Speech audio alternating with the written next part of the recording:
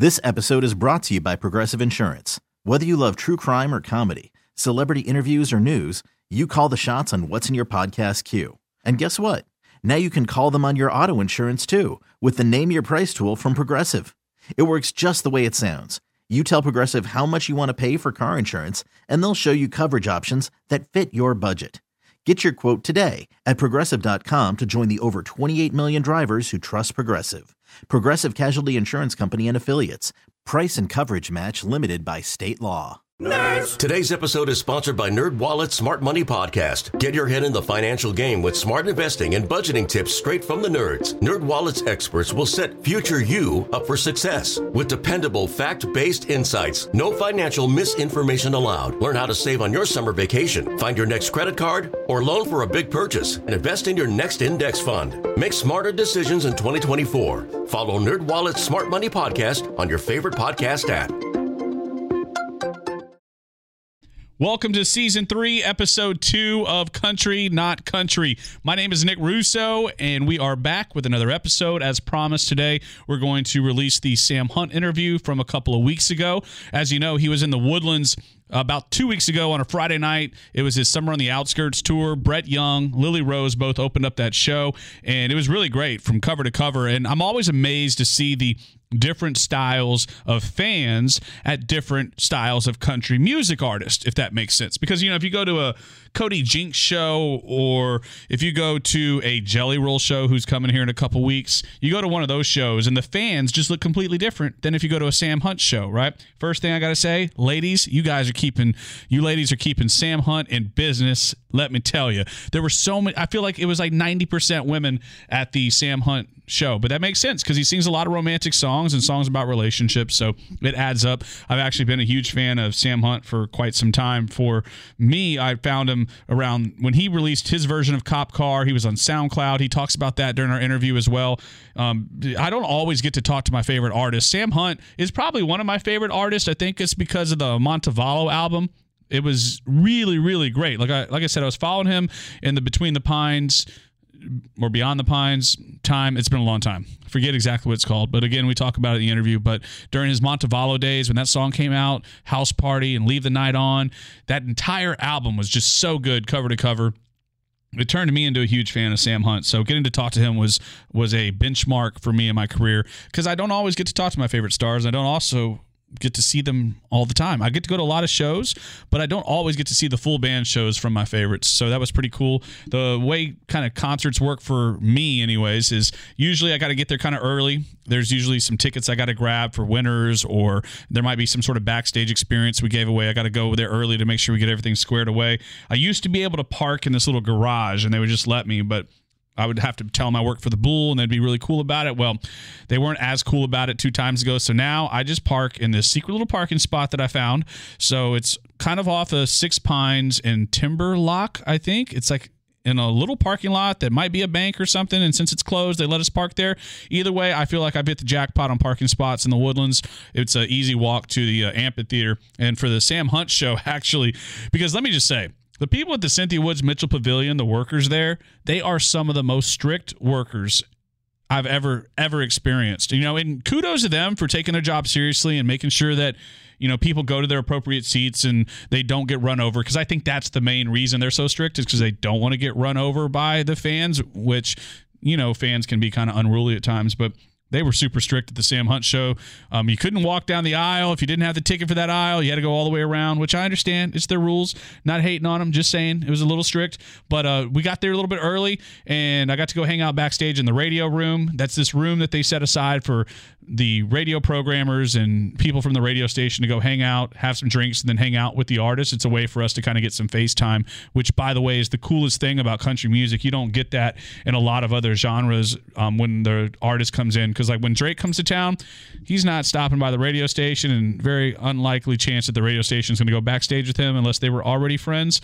Pop stars just don't really do that. Country stars, they always do it. They always make time for radio and their fans, which is why it is so special, actually. And so we went back to the radio room, and Lily Rose was the first artist to come hang out with us. Lily Rose is one of the coolest people ever. I mean, she's just pure energy, pure passion for music. She was raised in like a radio environment. Her dad, I believe, was a radio programmer, so she was always in radio stations. So having that sort of like leg up on everyone else gives her a really cool advantage, particularly when she's hanging out with radio people, because she knows us. Like, she grew up with one, and her music is just so special. She played a song with Diplo, was incredible. I freaking loved it, and it was the first time I'd heard it, because I have a hard time venturing off into other, styles of music at times unless I'm really confronted with it. But her song Villain, to this day, one of my favorite songs. That message, woo-wee.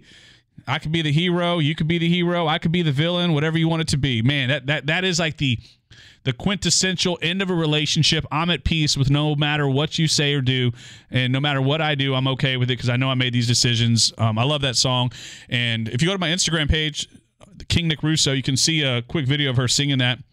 So then Brett Young came out, and now I've seen Brett Young probably 3 times in the last year, shaking hands, taking pictures. I've heard him sing 3 times in the last year. The first 2 times, it was acoustic only. It was just him and a guitar, which, by the way, extra special. This episode is brought to you by Progressive Insurance. Whether you love true crime or comedy, celebrity interviews or news, you call the shots on what's in your podcast queue. And guess what? Now you can call them on your auto insurance too, with the Name Your Price tool from Progressive. It works just the way it sounds. You tell Progressive how much you want to pay for car insurance, and they'll show you coverage options that fit your budget. Get your quote today at Progressive.com to join the over 28 million drivers who trust Progressive. Progressive Casualty Insurance Company and Affiliates.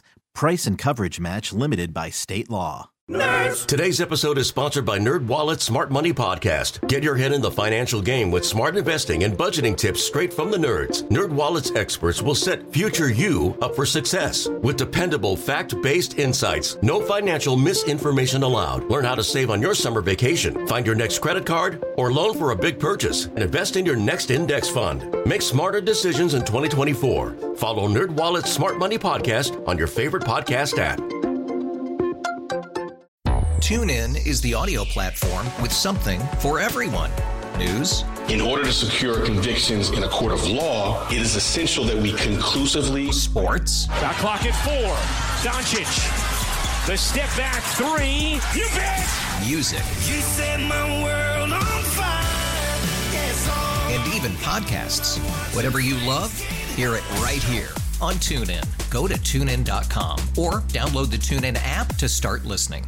If you ever get the chance to hear an acoustic performance from Brett Young, by all means, take advantage of it. He's got one of the best voices. His voice is literally an instrument. It's really, really talented. He was at 10 Man Jam.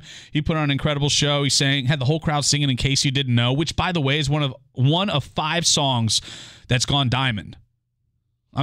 He has one of the most listened to songs of all time is Brett Young's In Case You Didn't Know. And in case you didn't know, it really is. Go look it up. You can find the stats for yourself. But so that was my first time hearing Brett sing with a full band. And dude, let me tell you, I was blown away. I've always blown away by his voice and his music, but hearing it with the full band, seeing him on stage, yes, he was barefoot, and he just got such an incredible voice, got great stage presence, and everyone, all the fans are locked in. He can sing those gut-wrenching, heartbreaking songs, and we just eat it up, can't get enough of it. So, and you also forget how many hits that Brett Young has, songs that we love and know. I always forget until I'm at the show. And then Sam Hunt came on stage, and he was really great. The only time I've ever seen him actually was at Rodeo, and then another time I saw him in 2014, 10 Man Jam. He played the After Party, which that was my first 10 Man Jam. And I probably had a lot of whiskey that night. Maker's Mark and Coke, I believe, is what I was drinking. And I remember quite a bit of Sam Hunt's performance, but mostly just the chaos backstage around him coming to the stage. And we were kind of hanging backstage and got real crowded. And then he goes on stage. So we go to the side stage and we're all kind of buzzed. I got one grainy video from my cell phone at the time. And I think at that time it was like iPhone 4, maybe. So the video is not that great. You can barely hear him singing, but this was the first full band up close show I got to see of Sam Hunt. Straight up entertainer. It just comes natural to him. He'll talk about that in the interview about his stage presence. He says it doesn't come natural to him, but watching him on stage, that dude seems comfortable as it gets. But maybe he's just been doing it for so long now, it's like riding a bike. But he sounded great. The music was great. The band was awesome. The visuals were incredible. He had this incredible bridge. When he sang Water Under the Bridge, he like tied himself onto the bridge, and then the bridge rises, so he's like hanging up, and then the video wall behind him is water, so it looks like he's like the water is rolling underneath him while he's singing. Pretty damn cool. So hats off to Sam Hunt, hats off to Brett Young and Lily Rose. That was a really, really great show. And if you are listening to this podcast, I really appreciate you. Make sure you subscribe and follow the podcast so you can get updates whenever we post a new episode. And I say I post another episode. As you know, Tori Esprevoa was my former co-host. Before that, it was Aaron Austin. And again, I've talked about this in the last episode about how much I've always wanted to start a podcast, but just kind of talking about nothing or talking about myself or just talking to myself has always been kind of weird. Even though I'm comfortable with it, you know what they used to say? They used to always tell me that if you sit and talk by yourself, that you'll eventually go crazy. And radio is kind of wild when you think about it, because we always sit in rooms by ourselves. There's padded walls and we talk to ourselves, but there's always someone listening. So I appreciate you listening to this podcast. It really means a lot to me. I'm going to keep it going. Maybe one day we'll bring back a co-host. Maybe one day Tori will come back, or Aaron will come back, or maybe it'll be an all new co-host, or maybe I'll just run this forever by myself. Either way, I'm thankful that you listen, and I really appreciate it. If there's ever a topic you want me to cover or a question you want to ask, I could probably talk about it all day. So just send me a DM, send me a message, let me know what it is you'd like to hear me talk about. Today is actually Houston's 187th birthday, so not sure if you know or not, but in 1836, a guy named Augustus Allen and his brother, Kirby Allen, founded Houston. They bought it for $1.40 per square acre. That is wild. $20 would have got you 20 acres. Are you kidding me? That's a pretty great deal. But that's why we have Kirby Drive, Allen Parkway. That's the history behind Houston. And I thought before I aired the Sam Hunt interview, I would kind of tell my story of what Houston means to me and how I got to Houston and why I'm still here and all that good stuff. So growing up in Goliad, which is about an hour and a half southwest of here, I used to visit my dad here in Houston all the time. I would come here during the summers, and this is where I would hang out, play golf. Had my first drink, I believe, here at Sam Houston. I probably shouldn't say that. So I had my first drink here in Houston, and my dad gave it to me, and I had a lot of firsts in Houston. My first hole-in-one was at an old golf course called World Houston. Used to be by the airport off of Greens Road. It was a really great course. Had 27 holes, really good time. And then after graduating high school from Goliad, I went to Corpus Christi, got into radio.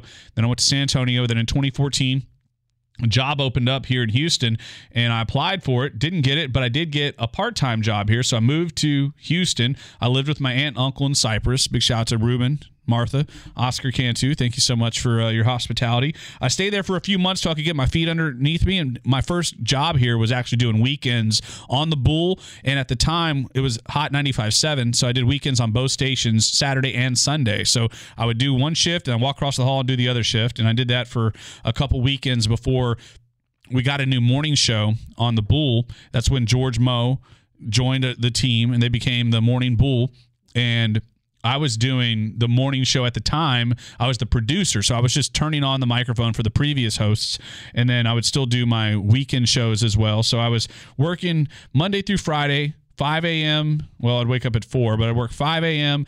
to 9 or 10 a.m., and then I would go work 3 p.m. to 7 p.m. or 10 a.m. to 3 p.m. on 95.7. That went on for like 120 days. That was one of my favorite things about my beginning here in Houston, is that I was on the radio every day for like 120 some odd days, and I didn't have a day off. But it was okay. I was part-time, so it didn't matter to me about how much I was working. And let me just tell you, being on the radio is so much fun. So getting to talk on the radio in Houston was just adrenaline rush after adrenaline rush, which I still feel to this day, but that's kind of how I got my start. So I was doing weekends and producing the morning show. Then we got our official new morning show, and then I went to the night show of the Bull, and I was doing 7 to midnight. I had a couple features. One was called the Love Barn. I really liked. It was from 11 to 12. Basically, we would do like romantic dedications and shout outs, and then we'd play a love song. And I got it from an idea I had in Corpus Christi when I did the Love Hour, and the Love Hour was all dedications, and that show came long before I got there. So I was just kind of moving along the heritage of the Love Hour. Odyssey celebrates the class of 2024. Brought to you by T-Mobile. You can count on T-Mobile to help you stay connected on America's largest 5G network. After the end of a good fight, you deserve an ice-cold reward. Modelo is the mark of a fighter. You've earned this rich golden lager with a crisp, refreshing taste. Because you know, the bigger the fight, the better the reward. You put in the hours, the energy, the tough labor. You are a fighter, and Modelo is your reward. Modelo, the mark of a fighter. Drink responsibly. Beer imported by Crown Imports, Chicago, Illinois. It's one thing falling in love with a house, and quite another navigating the world of negotiating, mortgage lenders, and finding the budget that works best for you. Guidance from an agent who's a Realtor can make all the difference, because that's who we are. Realtors are members of the National Association of Realtors. And we would get phone calls from like people in prison or people whose loved ones were in prison, particularly their significant others.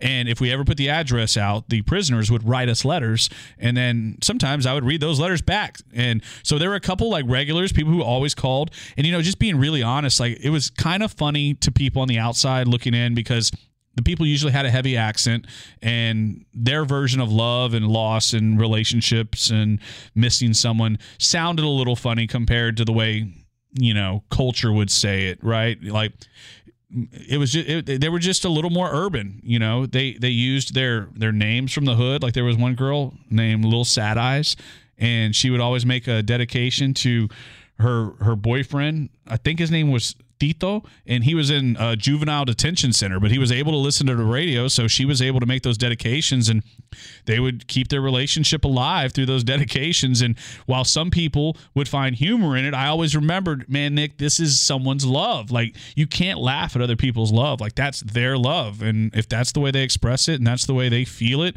then that's the way it comes out. Well, that's awesome. Like, and I always felt really lucky to kind of be an intermediary between people and their loved ones and the messaging between, because you kind of get caught up in that love as well. So it's good karma to spread the love from one person to the next, and getting to be that middle person was a really cool time. So anyways, I really enjoyed that. So I brought the Love Barn to the Bull, and that was like years 2015 through 2017, maybe a little bit before 2017. And then I got into I started doing afternoon drive. I started doing PM drive on the Bull. That was 3 p.m. to 7 p.m. And I've been doing that now for close to 6 years. It's hard to believe it's been that long, but that's been my journey here in Houston. And I wouldn't change a single thing. Houston's been so incredible to me. And I think it's because of my approach, because when I was in Corpus Christi, I was on a really great radio station, had a lot of notoriety in different clubs and bars, and I had a pretty good name in the town. And when I moved to San Antonio, I thought it was just going to translate. I thought that going to San Antonio, I was just immediately, people were going to love me, know my name, and they were going to hype me up, and I was going to be this hotshot DJ that moved from Corpus to San Antonio, and it just didn't work that way. And having to kind of deal with that sort of reality probably put me in one of the worst times of my life. If I'm being honest, it was just a challenging time, because everything I thought wasn't, and everything I thought wasn't was, and that was just a tough place for me. But ultimately, I learned a lot in San Antonio. My daughter, she came into my life in San Antonio, which I was kind of waffling back and forth on whether I wanted to tell that story or not, but I think I might tell that story today before the interview. So I've never actually shared online my daughter's story and how my life changed with her, and anything about her mom. Really, I've never really shared anything about that publicly, and that was mainly to protect everybody involved. I just didn't want her mom to get any of the attention off of it. And I don't mean that in a bad way. I just mean it in like a protect her privacy sort of way, because I've always lived my life pretty publicly in social media, and I didn't want her to be subjected to any sort of judgment whatsoever. And I guess since I'm already into it, I'll tell you. So her mom and I met in 2012, late 2012. We started seeing each other late 2012. That's when I go. No, it's 2013. Had to be 2013, beginning of 2013, somewhere in there. And we were seeing each other for quite some time. Around the middle of the year, towards the end, getting close to fall, I think we decided that we weren't going to see each other anymore. The relationship just really hadn't blossomed into, what I really wanted personally. I can only speak for myself. And a few weeks after the relationship was over, we found out that she was pregnant. And then about 3 months later, I lost my job in San Antonio. So she was 4 months pregnant. I didn't have a job, and I needed to figure something out. So I did the only thing I know how to do. And anytime I'm at a rock bottom in my life, I've always just turned to God and went to church and started going all the time. So it was coming up on Easter, and I'd already applied for the job in Houston, but I hadn't got it yet. I just got a bunch of no, and I was calling every week to try and check up on the job to hopefully get the job. And I was spending time with her mom when I could and trying to see her and hang out with her. So there were moments that we shared where, I got to see, my daughter Catherine kicking, and it was odd. It was one of those things where when I would talk, she would start kicking. Then when I would stop, she would stop kicking. And so we always felt like she could hear my voice. And I always thought that was pretty special and pretty awesome memory of mine. But I still didn't have a job. The pregnancy was moving along, and then I got the job, and it was in April that I moved here. And then about a month later, May 14th, May 25th, my daughter was born, and it was a life-changing event. I just honestly, I had this dream the day she was born. Actually, it was the most vivid dream I'd ever had in my life, because I wasn't there at the hospital, but in my dream, and I can still see it in my head, it was like this baby's face, and it was kind of like the ultrasound image in my head. That's what I remember the dream looking like. It was like a face, but then the face turned real, and I woke up like I have a cold sweat. And I was like, whoa, that felt crazy. Like, what was that? And a couple hours later, I got the phone call that Catherine had been born. And so that was a really great moment for me, and also really sad because I couldn't be there. And I was here in Houston. I was working these crazy hours at the time, like I just talked about. And I wanted to get there as soon as I could, so I went down a couple weeks later. I think I saw her at just a few days old for the first time, and I'll always remember that. Big shout out to my buddies Mike and Raymond. They gave me a place in San Antonio where we could all meet and hang out, and her mom brought her by, and I'll never forget it. My life changed. One of my coworkers, Landry Locker, just had a baby, and he and his wife just welcomed a baby to the world. And he'd kind of been on, I guess he was on paternity leave. I don't really know how that works, but I saw him in the hallway, and I told him, I was like, hey man, what's it like? What do you think the first couple days are like, first couple weeks? And, he kind of shared his thoughts, and I said, isn't it kind of crazy how the natural instinct of parenting just kind of shows up? Like, you don't really know what to do, but you kind of actually do know what to do. I think that's one of the coolest parts about being a dad is the natural part of it that just shows up. You don't even know that you have it until you're forced to use it. And then the whole idea of, you'll never love again after you have a kid, like, that is the truth. Like, and how the answer is almost always yes. Like, hey, Catherine needs this. Okay, done. Like, there's almost no question. There's no time for debate. There's no question for reason. And so, needless to say, my daughter is now 9 years old, which is just so crazy to think.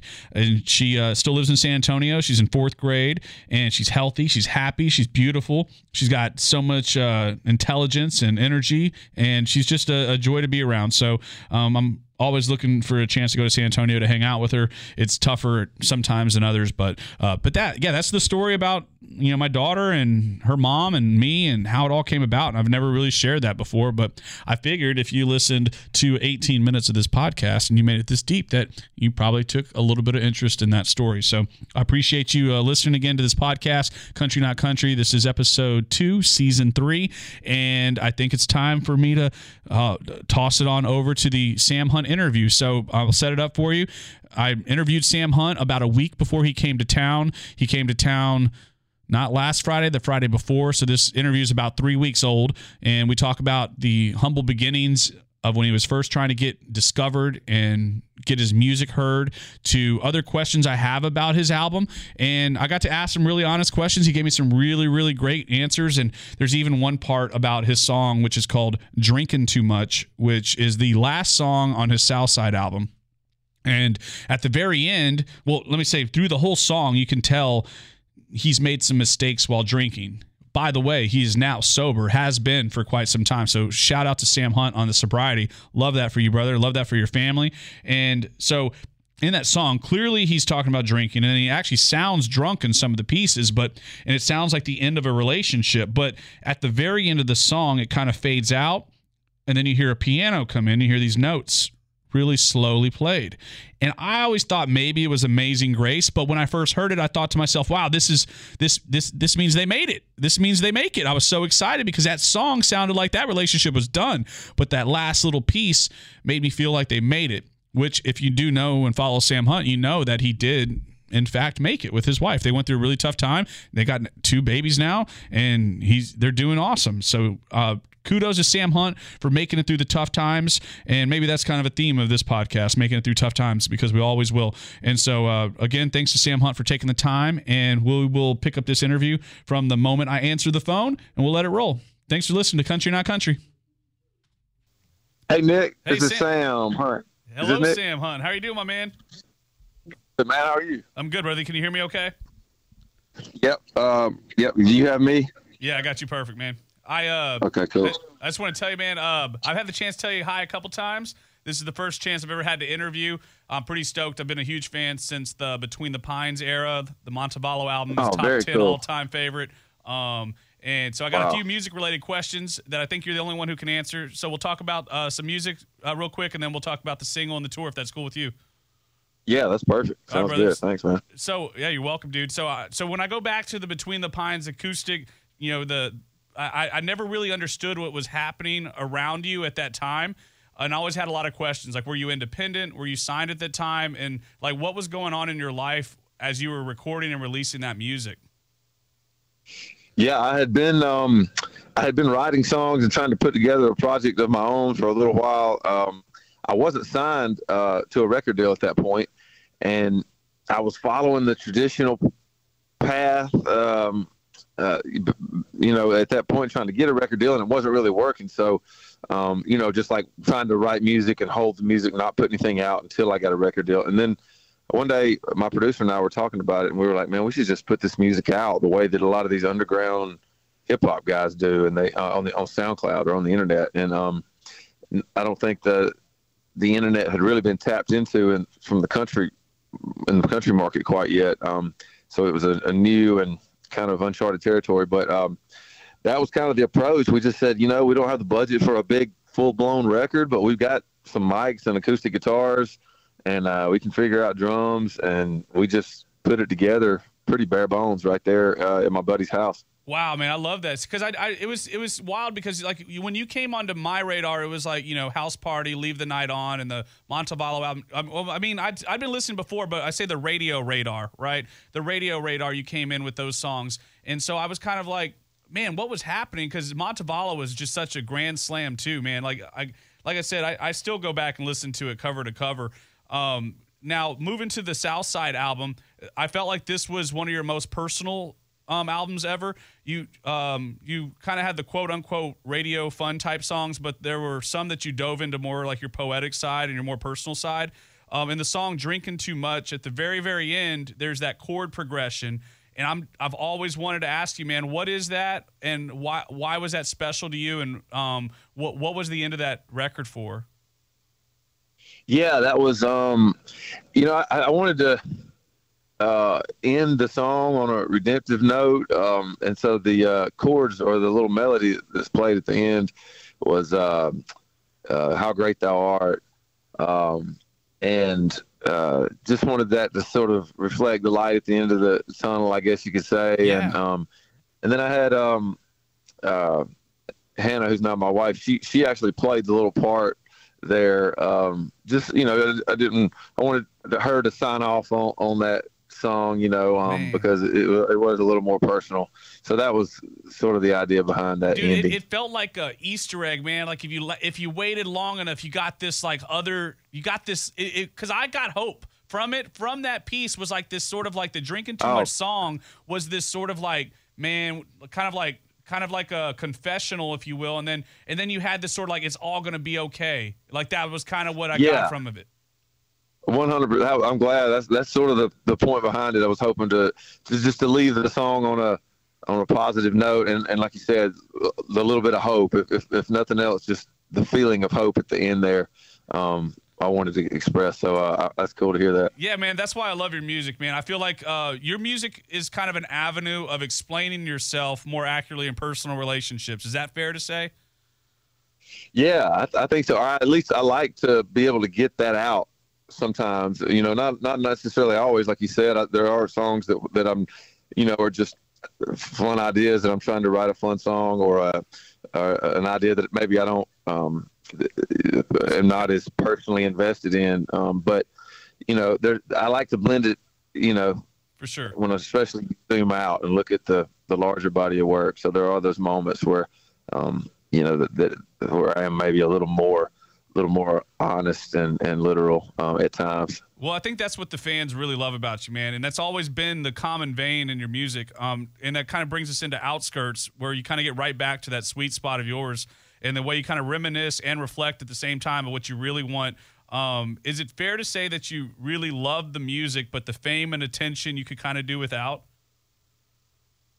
Yeah, I think that's fair to say. I definitely appreciate the interest in my music. I think I don't.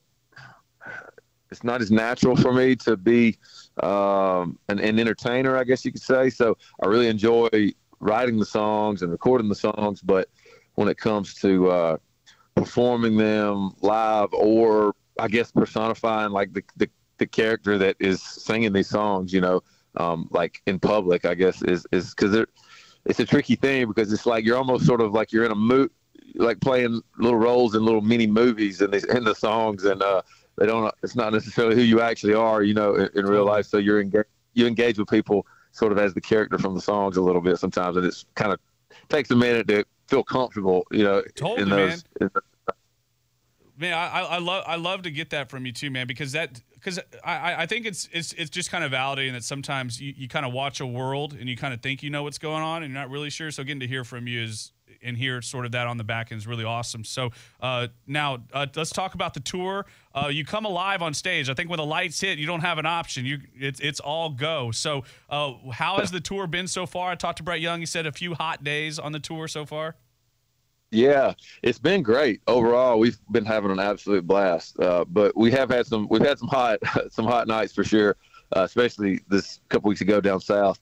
But we've been having a lot of fun. I think we figured out how to tour after all these years. When it comes to keeping the quality of life up, how much sleep to get, exercise here and there, and just how to socialize, how to create a community backstage. Because that goes a long way. So.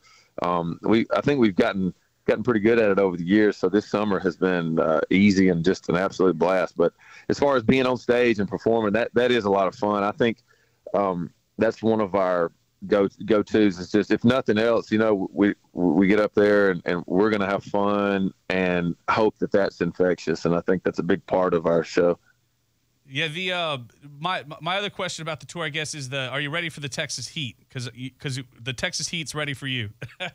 Yeah, I know about the Texas heat. We've come through in some sticky parts of the summer before, but growing up in the South, I'm pretty heat resistant, and we've got our legs under us now after a month of being out on the road.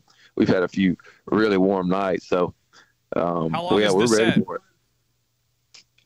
It's about an hour and a half, a little less than an hour and a half, something like that. We're usually curfews is about an hour and a half from when we start, so we try to wrap it somewhere close to that. I love it, man. Now, real quick, another question just about this. I'm curious if you would support phoneless concerts. I would support it, but I'm not a huge fan of confiscating people's property, going into a concert. So I wouldn't want to necessarily start telling people what to do, but